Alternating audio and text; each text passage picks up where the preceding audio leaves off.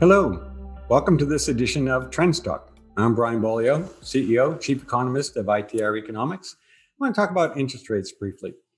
January, we've seen the long bond, the 10-year government bond yield, really shoot up more than normal, clearly.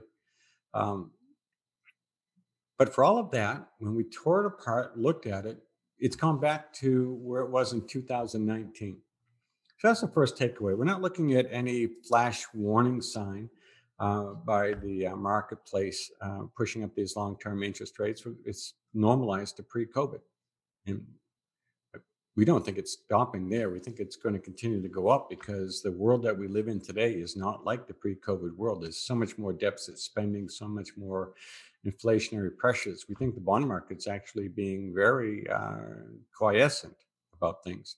Federal Reserve has said they're going to be pushing up interest rates 3 times over the course of 2022. We suspect that means anywhere from 75 to 150 basis point rise.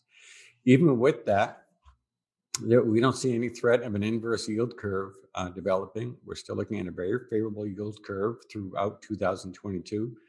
So what that means is that even though interest rates are up and we have interest rates running, long bond running above 2% throughout 2022, more than 2.1, 2.2%, it's not going to be enough to slow down the economy. It's not going to be looking at an inverse yield curve. It's not enough to hurt the housing market either.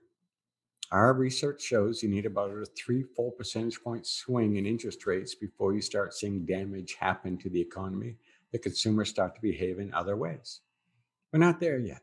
We don't think we're going to be there for 22, 23, maybe even 24. We'll know when we get there and we'll let you know. But for now, higher interest rates, yes, but breathe. It's okay. It's normal. It's part of the business cycle. We got this. Thank you for listening to this edition of Trends Talk. I'm Brian Bollier.